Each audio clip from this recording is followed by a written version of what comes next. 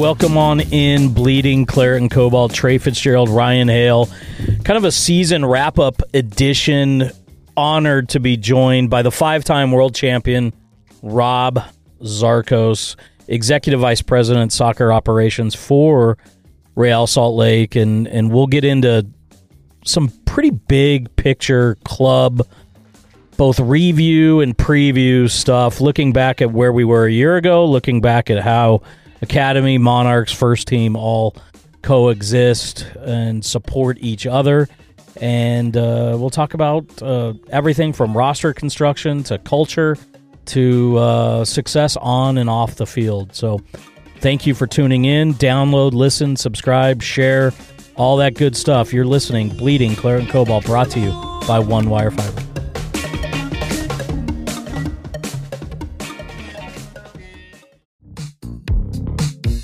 Hey guys, just a big shout out to our friend Adam Sessions and One Wire Fiber. We would not be able to bring you Bleeding Claret and Cobalt every week, every month without their great support. So you wouldn't want all your RSL news information coming from some distant out-of-state people that don't care about this community. So why would you rely on your voice, video, text for business coming from one of these big companies that literally don't care about you? If you don't own a business, but your friends do, your family does, you got to reach out to these guys, because the level of customer service, of support, attention to detail from One Wire Fiber is immense. And we all know how fast the world is moving these days.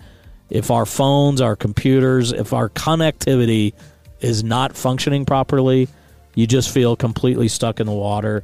And Adam and One Wire Fiber, they will figure it all out for you, so you don't have to. The number one, wire.co, One Wire Fiber, they will take care of you. They care about this community. They care about this club. And they care about you.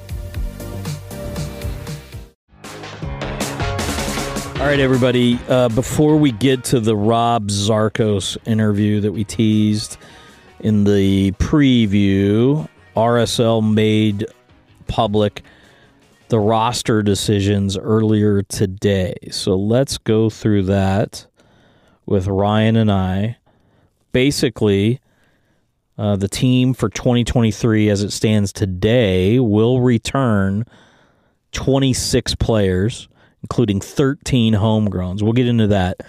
Effectively, 6 options were declined, and 3 players are currently in discussions that are out of contract but are discussing new deals with RSL. So the 6 options declined, Ryan, are Tate Schmidt and Chris Garcia, former RSL homegrowns, 2021 Super Draft pick Brett Halsey, and veteran MLS defender Johan Kappelhoff. Also, Nick Beasler, who had been a long-time member of this club with both Monarchs and the first team, and then Bobby Wood saw their options decline. So 6 players, Schmidt, Garcia, Halsey, Kappelhoff, Beasler, and Wood had their options declined. 3 guys out of contract, but in discussions. That's Marcelo Silva, that's Sergio Cordova, and that's the backup goalkeeper, Tomas Gomez. So Silva wore the captain's armband, I think, all but maybe 2 of the 30 games that Demir missed this year. Cordova, obviously the Golden Boot winner on loan from Augsburg.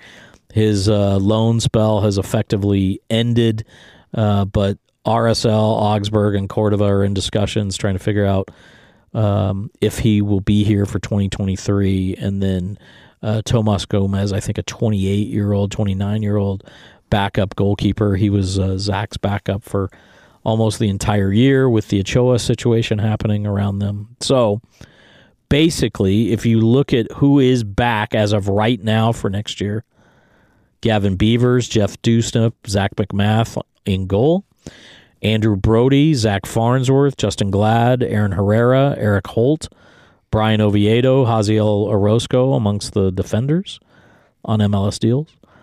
Midfield, you have Julio Benitez, Scott Caldwell, Michael Chang, Bodie Hidalgo, Demir Krylak, Jasper Loffelson, Diego Luna, Brian Ojeda, Pablo Ruiz, and Jude Wellings. And then on the attacking end, Anderson Julio, Axel Kai, Justin Miram, Danny Musovsky, Rubio Rubin, and of course Jefferson Savarino. The off-season calendar, let's get into this real quick too, because this will affect certain things. MLS Cup is on Saturday, November 5th. The Monday after MLS Cup, on the 7th, a 48-hour trade window opens. So that's the morning of November 7th through the morning of November 9th. The expansion draft as St. Louis comes in the league next year. Remember, St. Louis will be in the West. Nashville will move back to the East. So that expansion draft is on Friday, November 11th, so less than a week after MLS Cup. Those protected and eligible lists, I think, will be made public on or around the day before. So let's say Thursday, November 10th.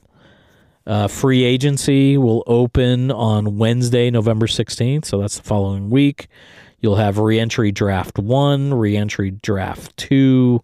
You'll have end-of-year waivers all happening between, let's say, November 16th and November 22nd, which is the week of Thanksgiving. The college super draft will take place after the World Cup on Wednesday, December 21st, so right before Christmas. And then we'll start preseason the first week of January, like 5th, 6th, 7th, something like that. They haven't confirmed all those dates. And then the season will kick off February 25th. So, Ryan, anything crazy stand out to you about the moves announced by RSL? I wouldn't say crazy. I think that there's some that are going to be tough to see go. I mean, there's a couple of those names that I'm like, it's been a big part of RSL for a little while. Yeah. It's never easy to see that kind of thing happen, but holding on to the players that are here, like I think, obviously, you can see that there's a core of players, built around Jefferson Savarino, I think, is going to be where this is going, and I feel like that's kind of where a lot of us who've been watching have been. That's what we want to see. So we want to see that core stay together. Hopefully, there's some things that are. I don't know. It leaves a lot of options, I think, for the off season. Mm-hmm. I think we're gonna have Robin here a little bit later, but he's gonna kind of, maybe not map out exactly where they're going, but like give you some idea that there's some things on the docket for sure.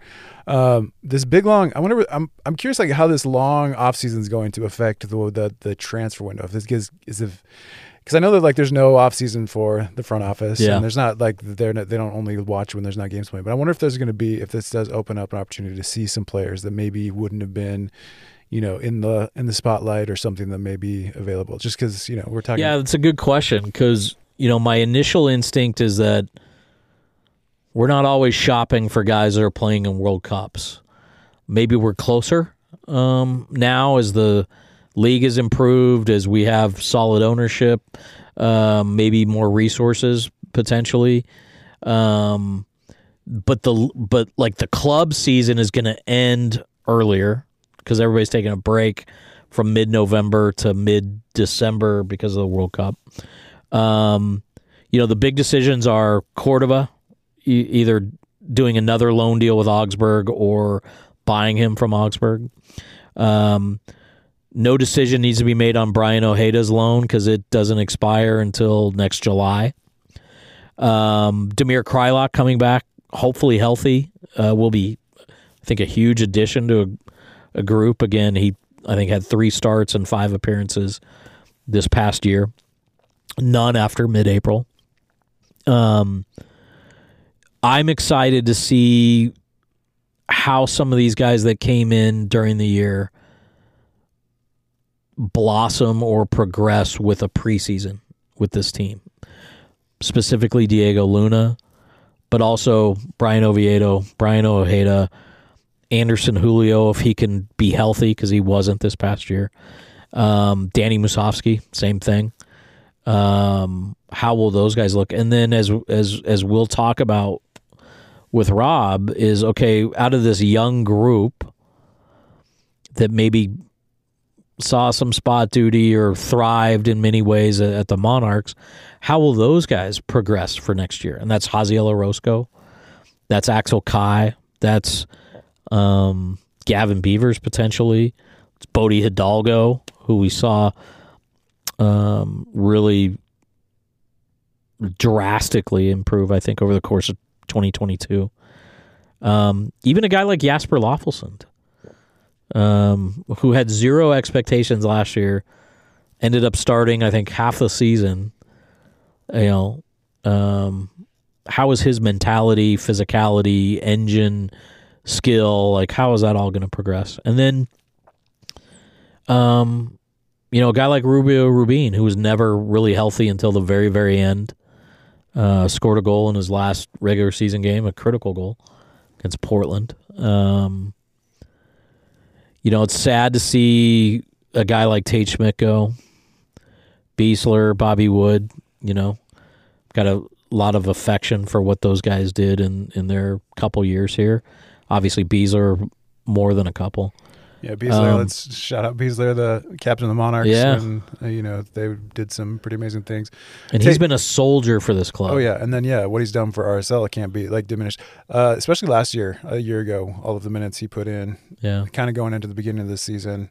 And I think that one of the things people will say, he may not have been a first choice, but like most things that have happened with RSL, the guy who stepped into next man up performed way above expectations. I think that's, if you're talking about Nick Beasler, I think that's exactly where he fits. Tate Schmidt, I think, homegrown, did a lot of work for the Monarchs. Kind of, we saw him kind of blossom this year. Yeah, and I feel like maybe didn't find a place where he fit exactly where he needed to be. I think he's going to find a spot. I have no doubt that Tate Schmidt is going to be somebody who, just needs to get out of his head a little bit. And when he finds a spot that he's comfortable, I think we're going to see unfortunately, probably maybe not against us, but maybe on teams that are on the other side of the table or whatever. But Tate Schmidt has all of the elements to make him a big player.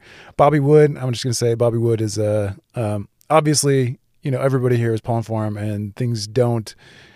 I mean, there's a lot of things that go along with Bobby Wood, and I think he's ultimate. The potential is through the roof. I think that I think we're glad to have him here for whatever.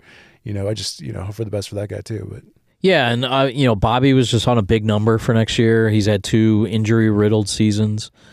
I mean, his body is got the career of a soccer player. Yeah, I mean, he's been a pro for 14, 15 years. Obviously, we hope he gets healthy. He's potentially, I guess, a guy that, depending on how much of a pay cut he's willing to take and the opportunities he's willing to look at, could he be back here at some day? Maybe.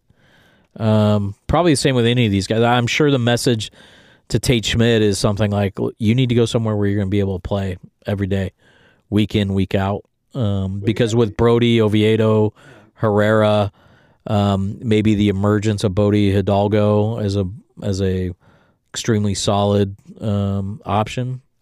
Maybe Tate just needs to change the scenery. I don't know. Well, I would just say that the competition for his position is high, and I think that showed with the success that was on the field.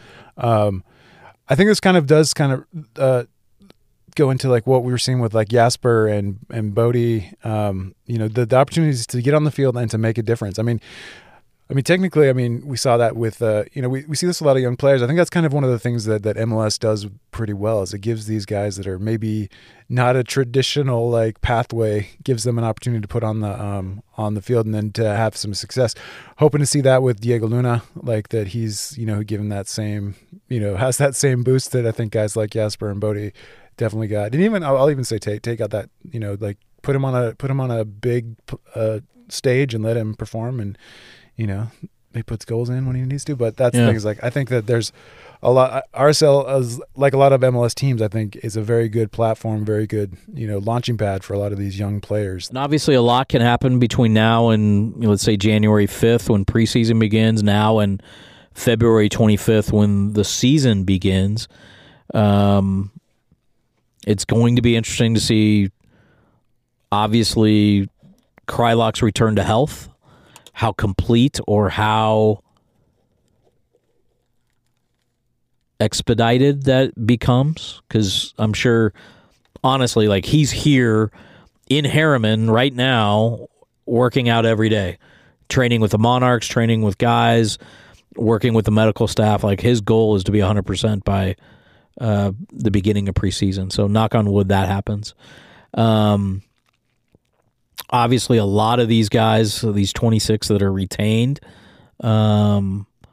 are spread out across the globe on 2 to 4 week training stints. Diego Luna is going to have, at some point in the offseason, some U20 responsibilities. He's got a big year with the U20 World Cup next year. So he might miss a lot of the first half of next season. Remember, MLS is taking a month-long break in late July to late August for the Leagues Cup, which now is a legitimate competition that has CONCACAF Champions League spots on the line. And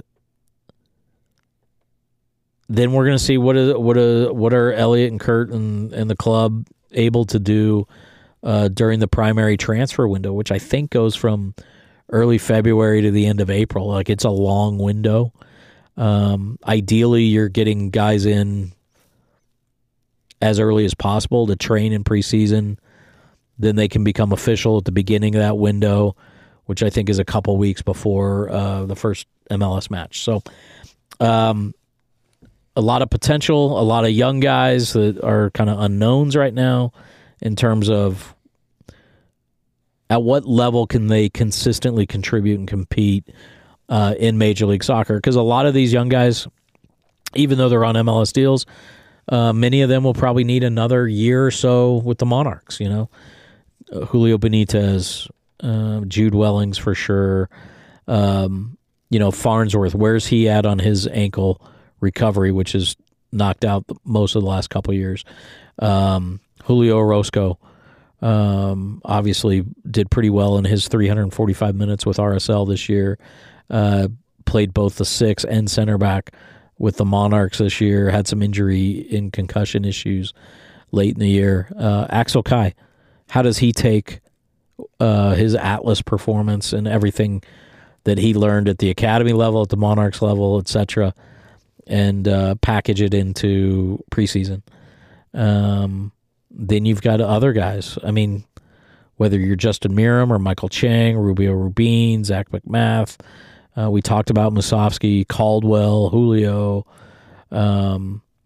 Herrera ended this year with a little bit of an injury bug. There's just a lot of guys here that are going to have a ton of opportunity in 2023 to continue to grow. And as you'll hear me say, and many say, Ryan, success is not linear. So we see that with Andrew Brody, saw that with Pablo Ruiz, saw that with a lot of guys on this roster, even Justin Glad. I mean, how many years did Freddie or Pecky bench Justin Glad the final couple games of the year in playoffs, and then he turns out finally this year to be the first ever homegrown to be named MVP by his teammates, and obviously had a world-class year.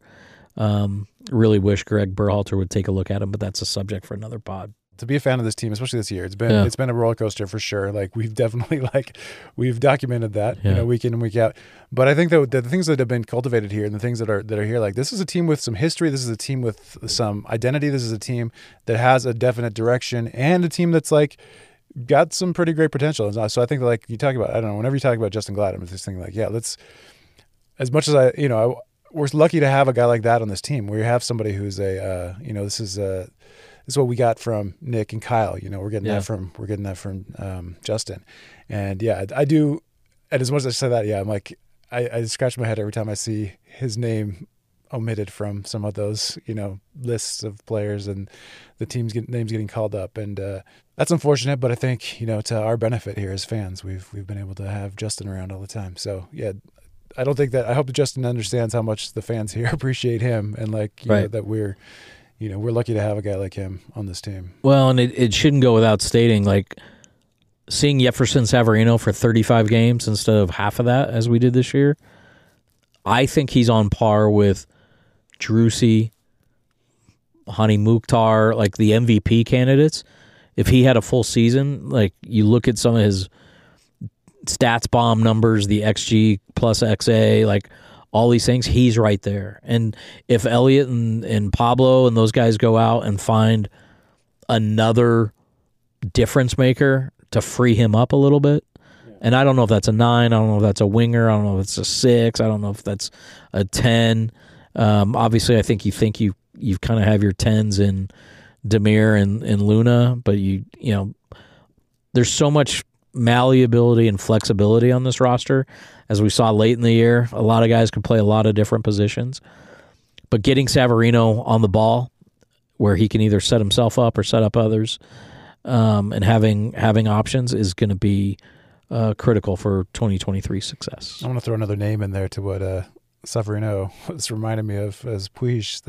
There's a lot of, I don't think they play the same exact position, but there's a lot of similarities. Like I was watching an LA Galaxy game where they wouldn't stop talking about Puig, and so I was kind of paying attention. I'm like, it looks like Savarino out there. I don't know if you noticed that. Like, I mean, he has the same like the same mannerisms, some of the same like. Sure. Find him in the same places, find him on the ball in the same situations. Like in fact, like him against RSL, the times that he was doing like that he was making difference, like getting fouls and things like that. It was like in the same situations that you see Savarino, and I think Savarino may have, I mean, he's a little more refined, I think, than Puig maybe. And that's somebody who comes with a lot of like, he comes from a very distinct lineage. Sure. So I think, I mean, we are lucky to have somebody like that. What I'm saying, I guess the point of that is that if Savarino's at LA, the camera's on him the whole game. They're talking about what a rare talent he is. Sure. The fact that he's here in RSL means that we're the ones that like are always yelling about him and nobody's listening to us. But and you want to see Savarino be, I think, as assertive as we saw Puig be. And look, he's coming from Barcelona. I still don't know how LA got him on the salary cap when he was guaranteed $4.5 million at Barcelona this year. But Vanny and those guys are very offended by any implications of malfeasance. But to me, he's a deeper lying, or he comes from a deeper position, Savarino. But man, Jefferson, you want to see him be more assertive, more aggressive, grab the bull by the horns and say, I'm the man, I'm going to take this team. And maybe that's going to be a little easier for him to do when Demir's on the field with him, or somebody else is on the field, or Diego Luna is a little more confident, mature at this level. I don't know. I'm excited because he obviously does so much and brings so much. And, that goal he had against Portland in the last game of the year for the regular season at home, is spectacular. And he clearly made Sergio better. He clearly made everybody around him better. And again, having a full preseason, being here from the beginning, hopefully developing that fitness base, that tactical understanding base. He did commit all of his effort to both sides of the ball this year, which I don't think we saw in his previous stint with RSL. I think he kind of didn't have to care about the defensive side of the ball. I know he likes to be free on that right wing and roam, but he was effective on the left. He was effective underneath. He was effective centrally. So hopefully RSL. And the other thing you mentioned, Ricky Puig, I wouldn't say he was completely invisible in that second to last game against us, but man, Brian Ojeda did a great job of just being kind of in his pocket that whole game and not making anything easy, because the Galaxy games prior to the RSL game, he was allowed a ton of freedom and ran roughshod. And obviously he's a quality player, but man, Brian Ojeda did such a great job on him. And that's just another guy that having him here from day one is going to be a lot of fun. Yeah, I'm excited. Just a quick question. Do you have any idea like what the players' responsibilities are as far as like connected to the team in this like 5-month off season? Yeah, I mean, it's a 10-week off season, which is about 4 weeks longer than normal. Every guy left with a fitness plan. A lot of guys are still here. Obviously Oviedo is going to play with Costa Rica in the World Cup, so he'll probably need a little bit of rest at the beginning of preseason, I would imagine, although depending when Costa Rica is eliminated, he may have a month, 3 weeks. I don't know like if Ojeda is going to go with Paraguay or if Sergio and Jefferson are going to go with Venezuela, and if they're playing any kind of tune-up games against World Cup teams. That's pretty common. So I haven't seen their schedule, but a lot of guys are going to be back here early. A lot of guys are here now. Like I said, Demir is here every day rehabbing. There's plenty of other guys that are utilizing the infrastructure and the facilities to get fit and to get ready for next year. So the sports performance group did put together customized plans for each guy, and depending on your injury situation, your age, all those things, for some guys it's about ramping down, for some guys it's recovery, for other guys it's building a foundation. But whatever it is, it's with the goal of being ready to go on January 5th or 6th and really being ready to compete at this level with points on the line on February 25th. All right, now we will get to the guest, the man of the hour, RSL EVP Rob Zarkos, making his 5th all-time appearance in 2 years on Bleeding Claret and Cobalt, right here, brought to you by One Wire Fiber.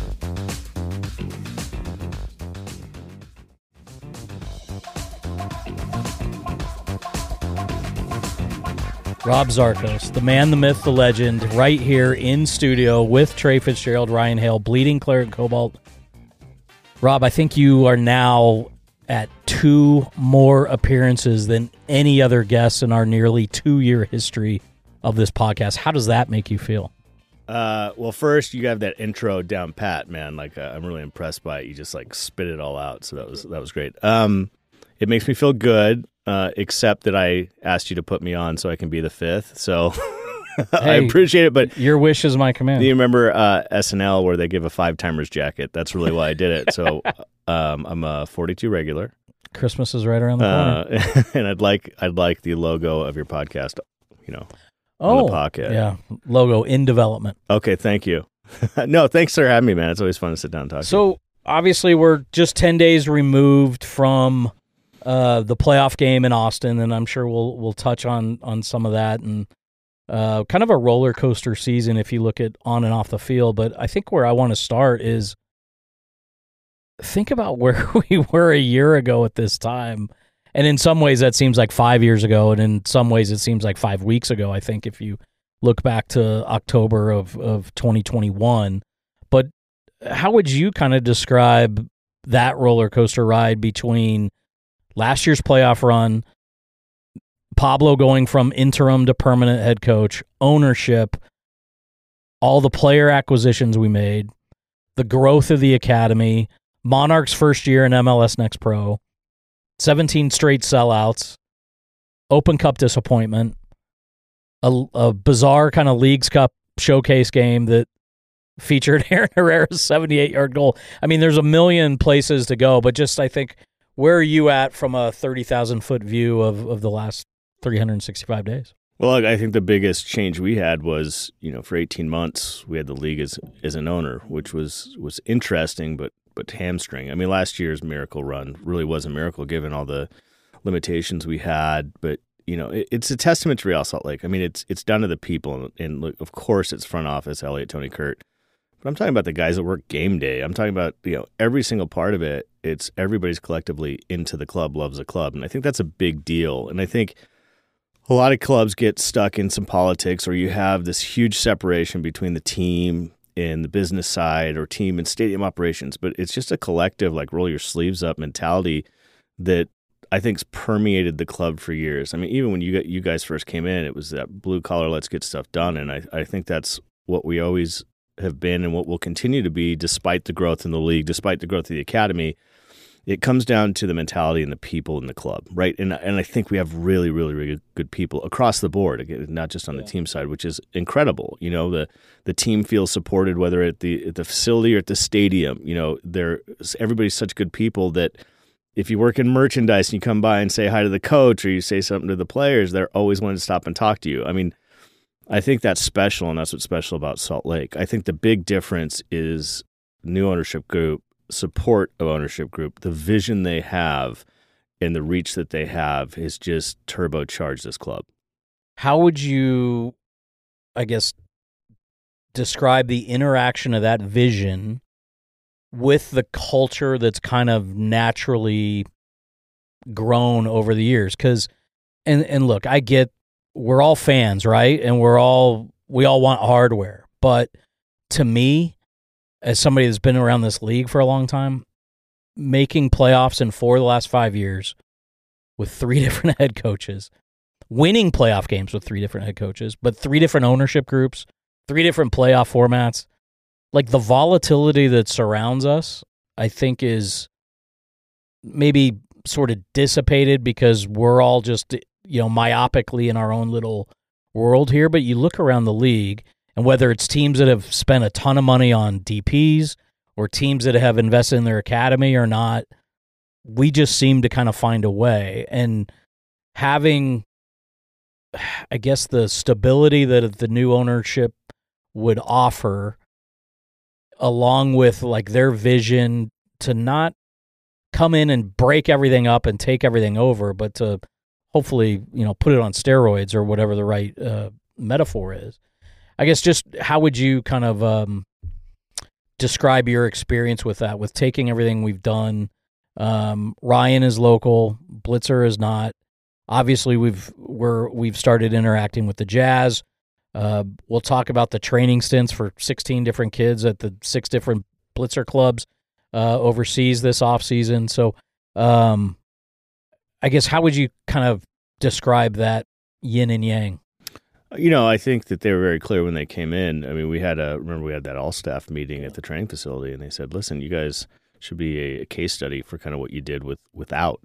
We're not here to blow everything up. We're going to kind of tell you where our vision is, where we want to go, and let's see how the year goes, and let's move forward.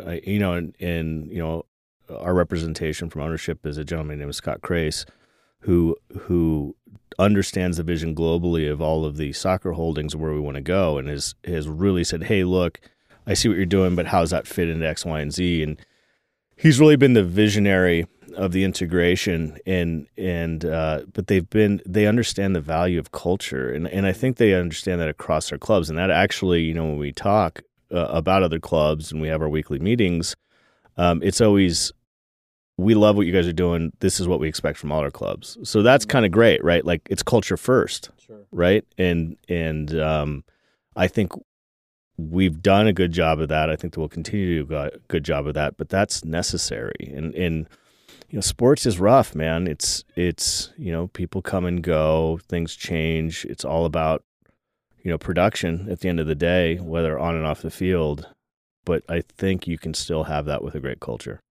How would you describe, because you're in a very unique position, and I'm very focused on first team, and I try to watch and listen and learn when I can what's happening, with the Monarchs and the academy, and obviously it's been a year of change and business side, front office, all that stuff. But how would you kind of describe the way culture flows, maybe from Pablo and the first team down, but also we've got kids from all over the United States coming into our academy, moving up. You've been integral in bringing people in, bringing leaders in, moving people around. I mean, bringing Jordan Allen back is great. Obviously, having Jamison with the Monarchs for as long as he's been there is that stability, that institutional knowledge is invaluable. So how would you describe the way culture rises and falls throughout the pyramid? That's a really interesting question. Because it's not something you can manipulate. It's not something you can dictate. Look, the corporate mantra is always, culture comes from the head of the snake. Mm. That's true in some senses. But if you're bringing new people in those roles, they have to buy into that. However, I would say a lot of this comes down to coming from the players first. Mm. We have several players who've been here for a very long time. I mean, Tony played his entire career here. Right. So having him come from the on-the-field culture and bringing that over into the front office, which we've tried to mimic anyway, it's just a continuation. Bringing guys like Jordan in and giving them space to grow, and Jamison giving them space to grow into their role, they already have the culture piece, right? So it's, okay, let's give them everything they can to grow into their positions. Let's give them everything we can to be successful. But we know the baseline of those people is the cultural aspect because they're there. Luke in the front office. And, I know there's always an argument about recycling, and that's one way to look at it from the outside. But on the other side, you're bringing that baseline culture throughout the organization, so it's not just on a stilt, right? It's got a great base across. And people do leave, or they go on to the next job, or they go into a different career because the hours are insane, but the base you have is sustainable long term. And again, look at some of those people from the time we won the championship that are still here, and they understand the mentality and the hard work it takes to do that. And now they're bringing it into a new space within the club. But again, the key is giving them a little bit of breathing room to grow into it. Nobody's complete when they come into a job, right? And I'd argue you're never complete. Sure. Tony had a steep learning curve on business operations, soccer operations. But you know what he had at the baseline of all of that? His attitude, his work ethic, the thing that made them successful on the field. And even if you move people up within, more on the business side of soccer, or the business side over, revenue generation, et cetera, I do like internal hires if you can, because they understand what it is. And I'll tell you where I really saw that is I went to visit Wolfsburg about 3 years ago. The city is very comparable to Salt Lake. Difference is VW basically runs the city, right? Just because that's where they're located. They own part of the team. But their imperative was to give people chances, and there's a lot of players there that played and never left, and now they're part of the organization. It was so integral to the culture of the club, and I think that's kind of the difference here in Salt Lake, and I think that's one of the things that allows us to be successful. Because for so long, we weren't growing at a rate where you could provide those opportunities, right? Obviously, adding the Monarchs in 2015, which you spearheaded, bringing the academy from Arizona to Salt Lake in late 17, early 18 has been huge. Building the Harriman facility has just created what I still think of as a just massive, steep learning curve, but just a massive rate of growth for the overall club. I mean, it wasn't that long ago when I moved to Utah after having never been here, and we had 25 players, 5 coaches, maybe 20 people selling tickets and sponsorship and doing everything else in the front office. And that's kind of how we were even once we moved into the stadium. We were a really small club, but there was always that inherent, I don't know if underdog spirit is the right way to look at it, little engine that could, but there was a belief that, hey, as long as we're all rowing in the same direction, we can make 1 + 1 = 3. And I feel like a lot of that is still intact, even when David Blitzer or Ryan Smith or their people that have been involved in so many different setups across so many different leagues and sports are giving you expertise or resources or opportunity to try to, I guess, provide multipliers, if you will. So yeah, I think you're going to have to keep that to be successful, no matter how big you get. That's the trick. So it's funny, I wasn't thinking about this until right now. Like, somebody asked Elliot, this is based off of like last week's exit interviews, right? Aaron Herrera was vocal, but several guys said this. Hey, we're tired of being the Cinderella, being the underdog, being, not having expectations, which I think is interesting because you see a lot of athletes in a lot of sports complain about the weight of expectations, especially unreasonable ones. But, Aaron's comments really stood out, and I think it was the Tribune writer that asked Elliot, like, do you think you'll ever get to that point? And Elliot had a very interesting answer. Like, no matter how dominant our team becomes, and look, I think we've got a great core. We're on a great trajectory. Hopefully we can grab a couple difference makers. The 6 acquisitions we made in season this year, I think were phenomenal. And we'll get into all that. But we're still Salt Lake, right? We're still a small market. So no matter, we're still in the mountain time zone. We're never going to be New York, LA, Toronto, Seattle, Miami. But that's okay. Like, I don't know. I mean, even during our heyday, and this was part of Elliot's answer, from 2009 to 2014, we might have been the best team in the league. We had 5 straight 15-win, 50-point seasons. We were the West 2 or 3 seed. Again, there's that consistency, and I'm very proud of the fact we've made the playoffs 12 times in 15 years, and that we have the most dominant home field advantage since we moved into what is now America First Field and all that. But You know, a lot of people don't appreciate that. It's like, what have you done for me lately? You didn't win a trophy. You tanked out of the Open Cup or whatever. Like, people get super extreme, and that's just the world we live in now, right? Like, the post-fact era. But, I don't know. You know, I always have a take on this that's probably not popular. Like, that's the reason sports teams are here, is for people to have opinions and talk about it and be online and say what they think and how they do something. I think that shows support for the club. Sure. You know, okay, we always talk about this. I don't have social media, so you always tell me stuff. But great, we're being talked about, and the fact is I appreciate that they're so passionate that they have an opinion on things, because that means we're relevant in the market. And listen, you know, you may not agree with everything we do, and that's awesome. That's awesome because you care, right? And I'd rather have that than nothing. And look, you know, let's have those meetings that you have, the town halls. Let's talk about it. But I appreciate it. And Sure. Back to your question, I agree with you. I know where Aaron's coming from. Listen, I don't want to come to the season, you tell me we're going to finish last. We know we're good. You should recognize that. That's absolutely fair. But again, we're not LA, we're not New York. Yeah. But we can do stuff that maybe they can't do in the consistency. And hopefully someone recognizes it. But if not, I don't care. Yeah. Like, 'cause that's not the point of this. The point is to get a product out that's fun, people can interact with. I mean, you saw this year when the guys were staying 30 minutes after the game, passing out jerseys. That's what this is about. We're about the community, and we're here for Salt Lake. That's it. And that's the mantra mentality. Now, I do get as a player where you're like, listen, man, we're doing good stuff, and you're not recognizing that. I get it, and that's not something I think we can solve. It's just not. We have to keep doing what we're doing, and like you said, have consistency.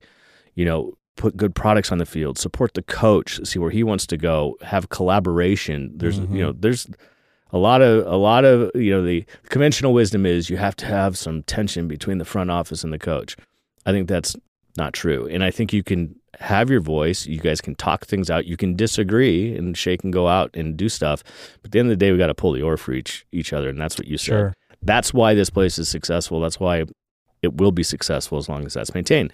So back to the comments, love them. Keep them coming, because I want you to interact with the club and tell us what's going on.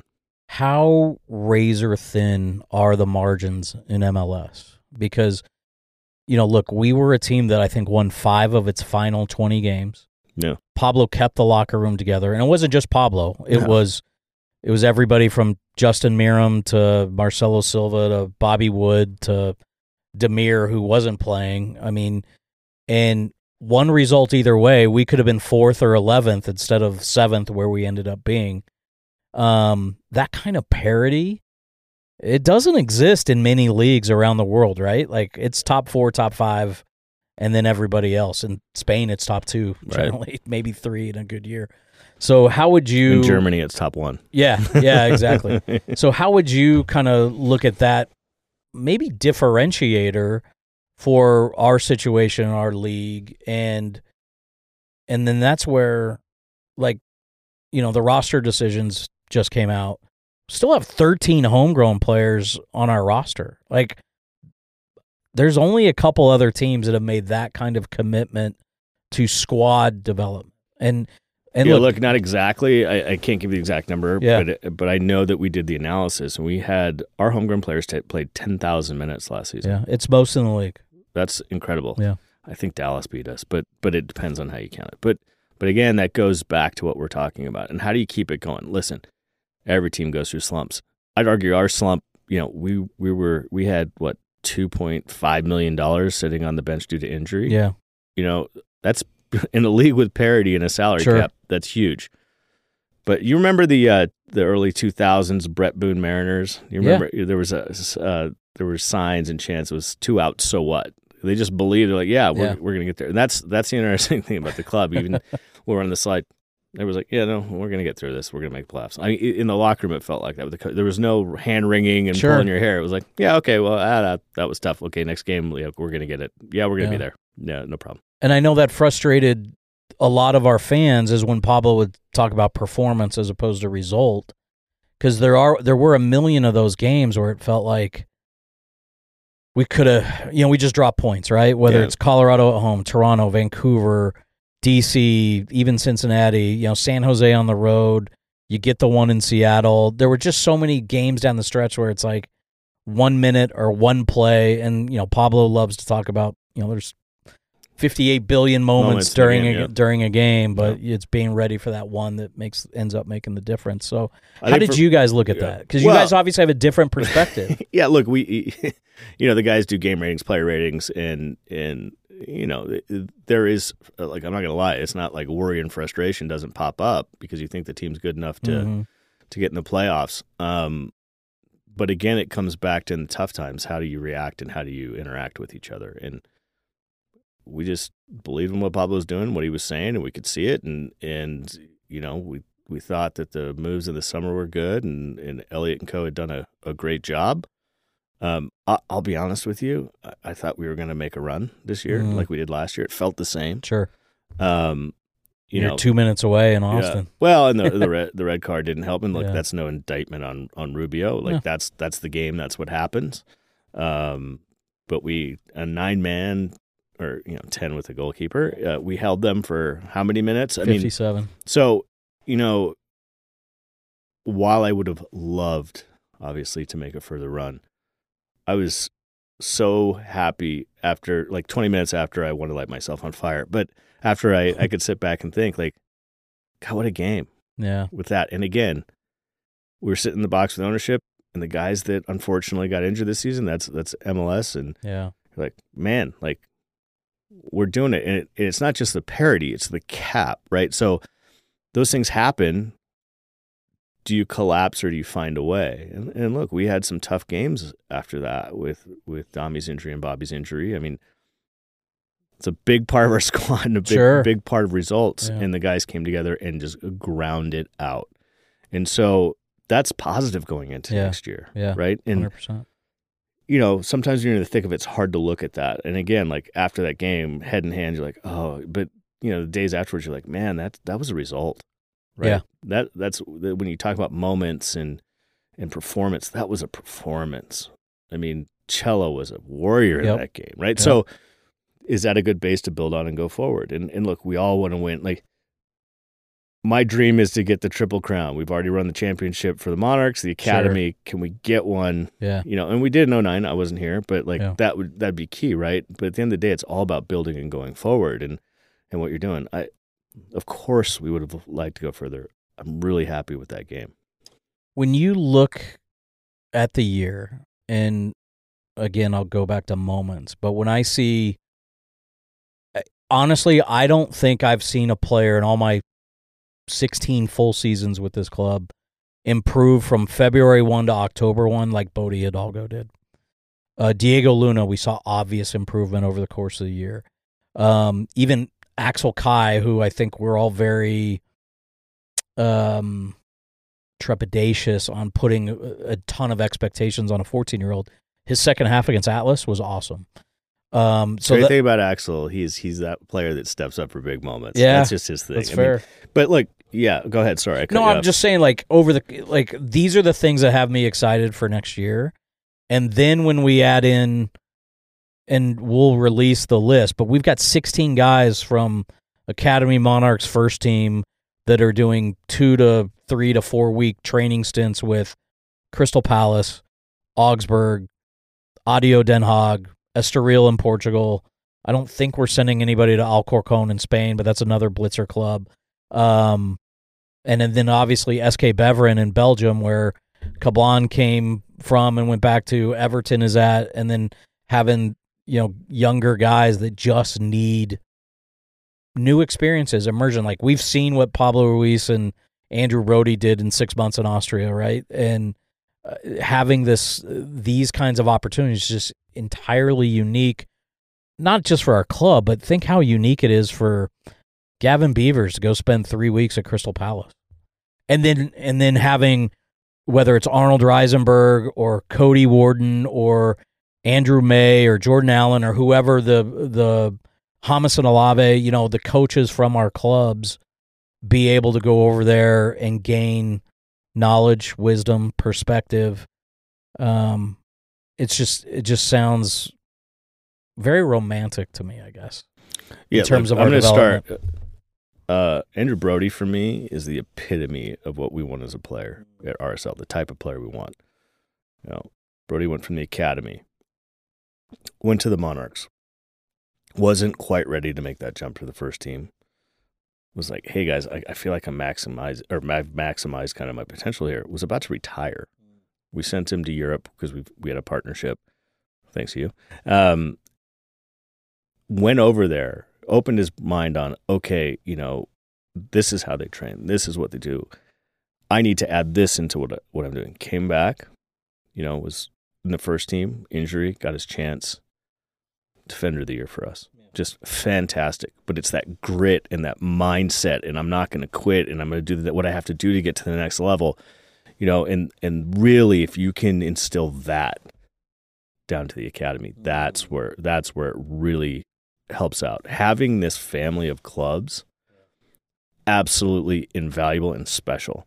As you said, we have 16 kids over there. You know, Zach Farnsworth is at Beverin right now. Training. He was going to train with the U23s, got moved to the first team to train. After one session, One right? session, Wow. right? And my, you know, I talked to Arnold, I talked to him this morning, I talked to him last night.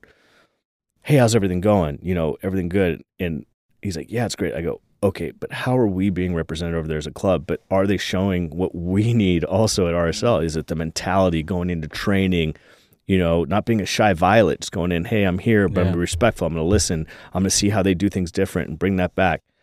Across the board, 100% happy with that, right? So the guys are going out there and showing who we are at a young age when they go over to those places.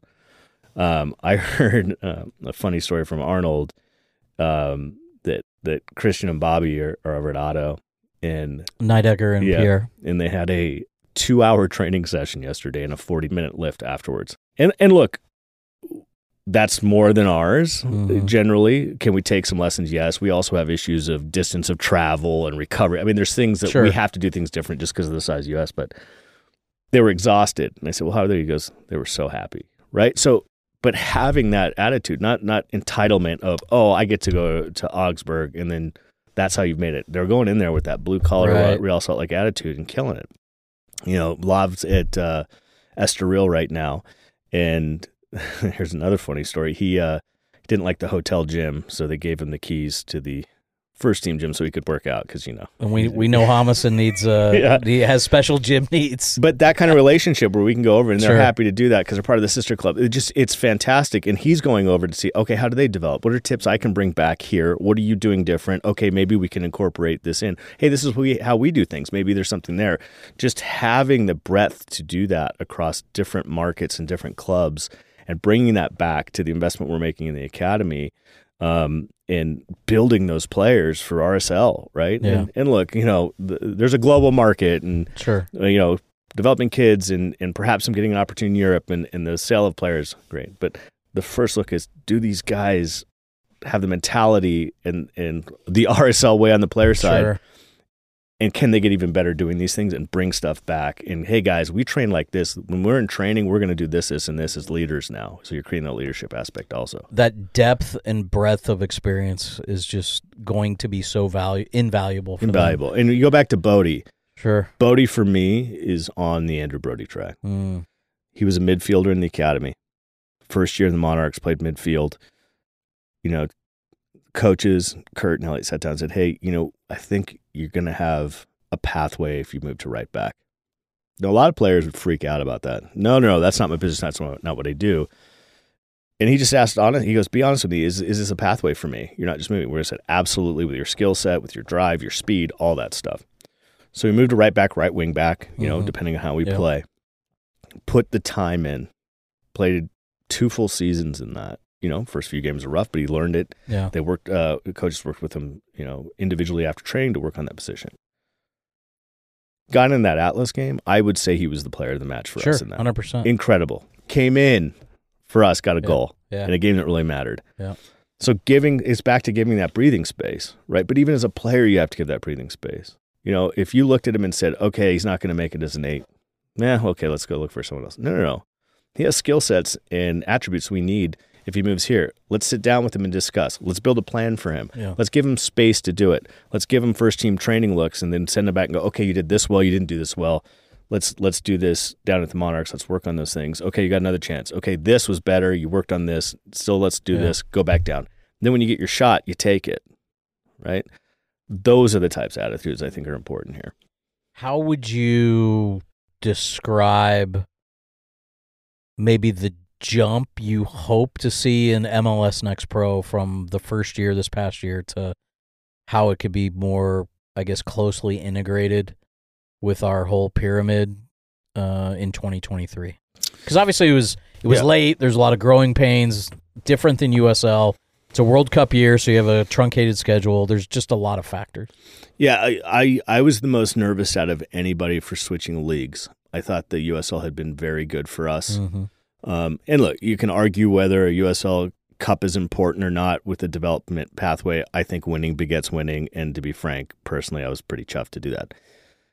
I was really worried with the MLS starting a new league out of scratch, and to be fair, operationally and structurally, it was fantastic. I think integration internally there's been growing pains with that on figuring out how to do that. I think in Europe, if you have your U23 team, Saturday the main team plays. If you don't get in, you can play Sunday. Yeah. Our market makes it very difficult for that. So we have to play Friday. So then, okay, how do you plan that? How do you manage minutes? If a guy plays 45, how many can play with the Monarchs? There was a lot of nuance we had to figure out. I think the big key that we've done this year that's super helpful to that is named Cody Warden, Director of Methodology with the Monarchs and the Academy underneath. So what he does is he builds out curriculum, goals, not individual performance goals, but hey, this week we're working on X. So when you guys play, let's make sure that that's a highlight of what you're telling the guys they need to work on. I'm going to come watch and see how we're doing that. I think having that now and having Love work with him and having the academy coaches work with him has made that whole thing integrated. So that's in a great spot. Still, though, connecting that to the first team is getting very, very close, but it's also like, okay, how does the MLS going to work? What do we have to do? Because that's important. That's what we need to do. But how are we getting these guys these opportunities? So the Atlas game was perfect for that.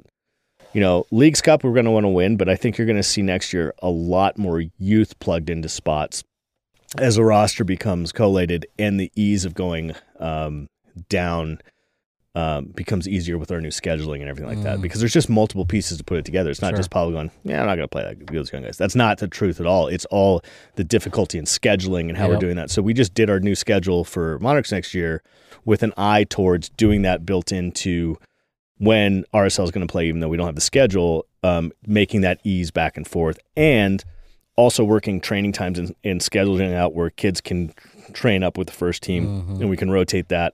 And having a guy like Cody there that can note to the guy, hey, first team training was good. You got to work on this, and this, sign off on the coaches, and then giving that back to the academy or the Monarchs for them to work on individually.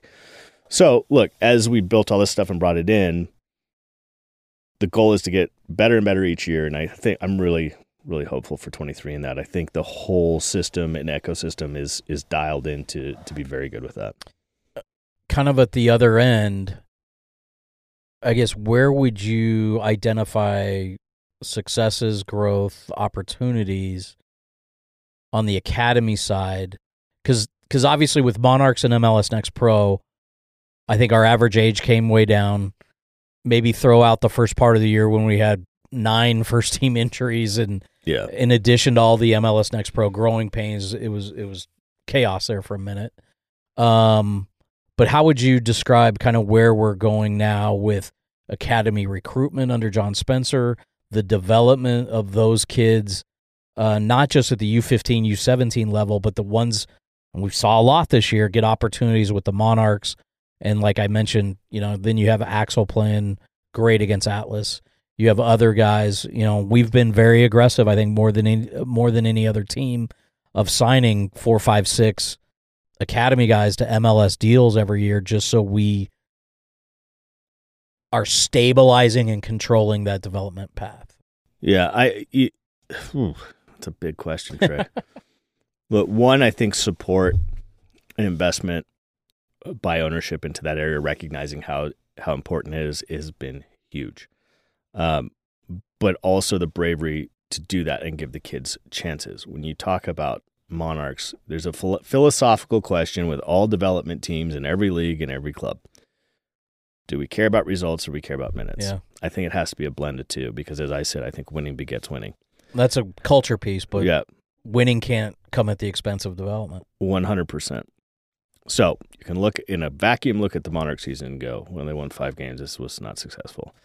But then you can take that and look at the Atlas game on how many of those kids have played 3 quarters, half, full seasons, 2 full seasons, and how they looked in that game. Right? Okay, we lost. I get it. Aaron's goal was super amazing. But look at the performance of those kids who've gone through the system, and whereas struggling from the academy to even start the beginning of the season play a game because the pace is different, the size is different, to getting on the field with a Liga MX team not looking scared and performing. That's success to me, right? And that doesn't even mean they're done. They're going to go back down and get more games. Axel needs more games. Bodie needs more games. Jude needs a lot of games. But the fact that they now have the confidence and skill set to go into that game and play against those guys and not be shell-shocked or starstruck, that's the success. And they get more minutes with the first team, and then they compete. Hearing you talk about that kind of reminded me of how exciting it was to see the Monarchs, who, again, had a pretty dismal first half of the season. And then we had that international U21 tournament in the middle. Those games against Wolves and Chelsea were awesome. Gavin Beavers taking the first penalty kick and saving the penalty kick against Chelsea was awesome. And then, correct me if I'm wrong, but didn't the Monarchs basically go 500 or a little better once Axel kind of got his feet under him and he's starting all those games in the back half of the season? Yeah, and first team had a bunch of injuries at the beginning of the season. Right. That affected the squad. The Monarchs actually had a stretch of injuries as well. And so at that last stretch, everyone was healthy. You had some time. You had all the guys fit. And you really saw what that could be. And the great thing was that international championship was the switch. They did very well, and then they had belief, and then they went in and played well. Back to that, we actually sent a bunch of the academy kids, the U15s, to Augsburg's tournament this year. Next year, we're sending the 17s to Crystal Palace's tournament. Those sorts of things, just like the trials, are very important to see how other teams play, how other teams do it, and the stakes, right? You're not just going to school and sitting in Harriman, training in Harriman, playing MLS next teams. You're going and playing high-level teams. You're playing Juventus. You're playing Augsburg. You're playing Crystal Palace. Getting that at a young age really solidifies when you go on this training stint. You've seen a little bit of it. Now you're living a little more of it. Yeah. Soon we'll probably get immersed. And then you get immersed. Yeah. All that does is help us on quality, right? So you talk about homegrowns. It's not just signing kids that are young. It's signing kids that have the mentality, the capacity, the technical, tactical, but also the experience in these places to come back and know what it all means. And that's what's important, right? It's not just, I play soccer. What does it mean? What are you doing for the club? What's this club done for you? How special is it to come through the... Just a couple more questions. I know we, as fans, media, whatever, we generally just see guys 90 minutes a week, right, in whatever competition. I feel like we have seen massive growth and resources allocated to helping everybody under the sun when we're not seeing those 90 minutes. So whether at the academy level, it's teachers, it's tutors, it's people like Cody that are identifying pathways, and Andrew and Jordan and Chris George, everybody. But I just feel like we've grown too in, okay, what are we doing on the medical side? What are we doing on the mental health side? What are we doing in all these other areas to help everybody from the newest U15 to Zach McMath? Again, this goes back to how grateful we are to ownership and Scott in recognizing the issues we had at the academy and how that is the most important piece to build out to begin with. And so, yeah, you're right. We added a mental health specialist that actually lives in the dorms with the kids. He's also a performance psychologist as well to help with that. We've added a whole education department with Roxy Luna and her group. She's an education specialist. We have a college prep specialist, and someone can help the kids apply if that's their pathway. We have 3 tutors. We've increased the size of our RA group as well. That area, and the great thing about that is from all of their other clubs, whether they're soccer or not, ownership 100% recognizes the importance of that in development. And so they've been super gracious with allowing us to grow that. And Tony's been on point for that this last year. And it's been incredible. And it really is resources. So the kids aren't just a number that are on the field. I mean, they're there 24/7. What are we doing to develop them as human beings, right? And helping them out in any way possible. Tony just held a parents' town hall last night. And he's doing that 2 or 4 times a year. But like, hey, what's going on with you? What are you hearing? What can we do better? How are you feeling? What can we do? So it's really, listen, you're bringing these kids in. I have a 14-year-old son. He's actually 2 months older than Axel. That would give me concern if I didn't feel it was well. And glowing reviews, and we have these relationships with the parents we can just call, but they also know if they're, hey, my son's homesick. Okay, hey, let's get him with Jordan. Maybe let's send him home for the weekend. It's really holistic for each player. And with 63 total players living there, it's very important to individually develop each one. Let's go to the other end of the spectrum. The 2 Bryans, Oviedo and Ojeda. Brian and Brian. One's coming from England. The other's coming from Costa Rica after having been in England and Denmark for better part of a decade and a half before they came here. Pablo consistently praised their professionalism and mentality, and I think it was hard, right? Because you sign them during at the last day of the second window. Immigration takes 3 weeks or whatever. They get here. We've got 2-3 game weeks, so they're not actually able to really train much with the team. They're getting thrown in some of these crazy games in LA and at home, Austin, wherever. But I think they both they raised the level around them. So, we're excited to watch Oviedo with Costa Rica in the World Cup this winter. Ojeda as a U22 on loan from Nottingham Forest just looks to be every bit the complete player, but he's young and he's improving. But some of the things he did at LA, Galaxy, home against Portland, even at Austin, were just surprising, audacious, or whatever. You can see how much he solidified us as well. So what did those guys say about the transition here? And I had brief conversations with both of them. They were both very gracious in both Spanish and English with the local folks. But it seemed like that transition was pretty seamless. Yeah, I think the key there for Kurt and Elliot is finding good players that meet the culture, right? I remember must have been 5 years ago. We were talking to a winger in Holland, and as part of the recruitment process, and all he could talk about was Vegas. And we're like, well, you're probably not going to fit in here well with a lot of players with young families and do that, right?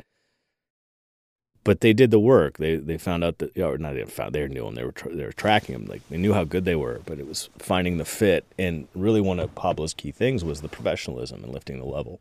And they both did that. I've had brief conversations with both, and they both love it here, and they love the culture, and they were additive to it, right? It's not when you had to pull up into it. It was, oh yeah, this culture, I dig it. This is what I'm looking for. I'm going to do what I do at training and lift the level up. Oviedo is just a consummate professional with so many years, and I know Pablo was happy, and he told Kurt and Elliot the other day, he's like, man, you guys hit out of the park with those. But that again goes back to the relationship with the coach. What are you looking for? What are your attributes? We like these guys. We think these guys match your culture. Yeah. Coach interviews them. He's like, yeah, I like these guys, and they come in and they do it, right? So I'd say those are successful signings and both fantastic human beings.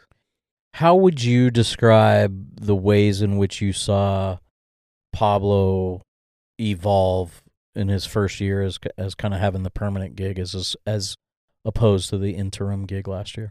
I think at first there's a exhalation that you don't have the specter of Right. the interim over you, right? But Pablo's Pablo in the sense that Pablo knows what he wants, where to go, and he knows how he wants his team psychologically and philosophically, and then throwing on tactics above that, right? Like his whole thing is culture. Like that is number one. He has a group of senior players that he meets with daily. What's going on? What do we need to get at? What can we do to be better? It's the evolution of always being better and being there for your guys, being the general that's there for your guys, right? And it's just more of that and solidifying that, and the expectations with his staff, the expectations with the players, the expectations with the kids coming up. If you're coming to first team, this is what we expect. Yeah. You pick up the balls. Everybody does that. Everybody busts their ass. Like that is the expectation. And having that filtering all the way down so there's just a collective vision and expectation has been fantastic. Real quick, because I know we got to wrap this up. When you look at, I don't know, man, even the last, let's just say 4 years, right? 5 years, the volatility we referenced at the beginning, the different coaches, the different owners, the different playoff formats. And then we get to this year where, January 6th of 2022, Blitzer and Smith are introduced. You sell out 17 games. You get one of the top, if not the top, naming rights stadium deals done. And like you referenced it, people are talking about us again. They're not neutral. They can love it. They can hate it. They can simultaneously love and hate it like a lot of us do. I guess just how would you, from your perspective, and you've done a lot of this over the last 45 minutes, but describe kind of that cultural shift and, finding some stability, but still like growing in the right areas in the right ways. So how would you want to take 2022 as a jumping off point going forward? I think it goes back to something I said earlier. There's been a lot of upheaval, a lot of bad times, right? But what was the consistency amongst all that stuff? It was the people. And I'd argue that the bad times have hardened them for against other bad times in the sense of, okay, we got another problem. How do we succeed despite? Mm-hmm. We got another issue. How do we succeed despite? The fact that John, Kimball, and the business side have insanely crushed it this year, I think that we've been on a path, but with ownership coming in saying, look, we believe in you guys. Tell us where you want to go. What do you need? Okay, well, we need you to do X, Y, and Z along with that. That's part of our global plan. But here's some breathing room. Show us you can do it. And then people going, hey, we kind of got out of the dark times a little bit, or a lot. Right. Let's go do it. Let's do everything we were doing, but now let's do it without the weight, and I think that's what you're seeing. And people want to come to work at Real and exceed expectations or excel. It's fun. It's fun to do that. Oh, you say we can do X? Well, we're going to do Y. We're going to do X plus. That's just how everybody's built. And I think even through all the period of ups and downs and comings and goings, you've had a core group of people there that have gotten through all of that with the same attitude and the same collective thought process. And I'm there for the guy next to me in the trenches. They're still there. Yeah. And they still believe. They always believed. They knew they were having a bad time, but they're like, no, that's not what this is. Yeah. This isn't who we are. This is what the club's about.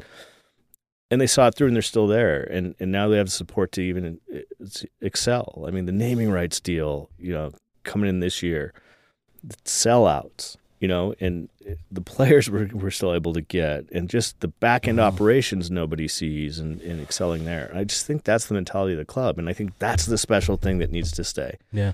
As I always tell everybody, no one's bigger than the club, and I know that's trite, but I also say, look, everybody here, you're just like, if there's the mosaic or stained glass of Real, you're just one small colored piece in that. This club's going to be here for a long, long time, maybe even after I'm not even around anymore. If you look at some of the European clubs, they're hundreds of some years, right? So when you're here and you're part of that, plug into that and excel. but know that whole collective just needs to keep moving. After I'm here, I'm gone. The biggest compliment that I think we could take away from this year, Commissioner Garber apparently at the All-Star game told a group of owners, if you guys can't figure out how to solve a problem, call Real Salt Lake. They've figured it out. In good times and bad over the last however many years, they found a way, and they'll continue to find a way. And that, for a guy, and I got the fortune of working for Don early in my career at the league, and he's seen a lot of stuff in the NFL, and certainly in his 20 years as commissioner, he's seen a lot in this league and this sport as well. I just think that is a testament to everything you and a lot of other people in and around the club, and certainly we would be nothing without our fans. Don't sell yourself short. You're part of that too. Oh, man. Thank you.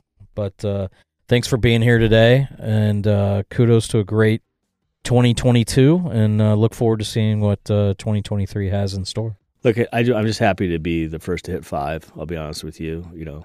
For myself, that's... What'd you say, 42 regular? Yeah, 42 regular. Okay.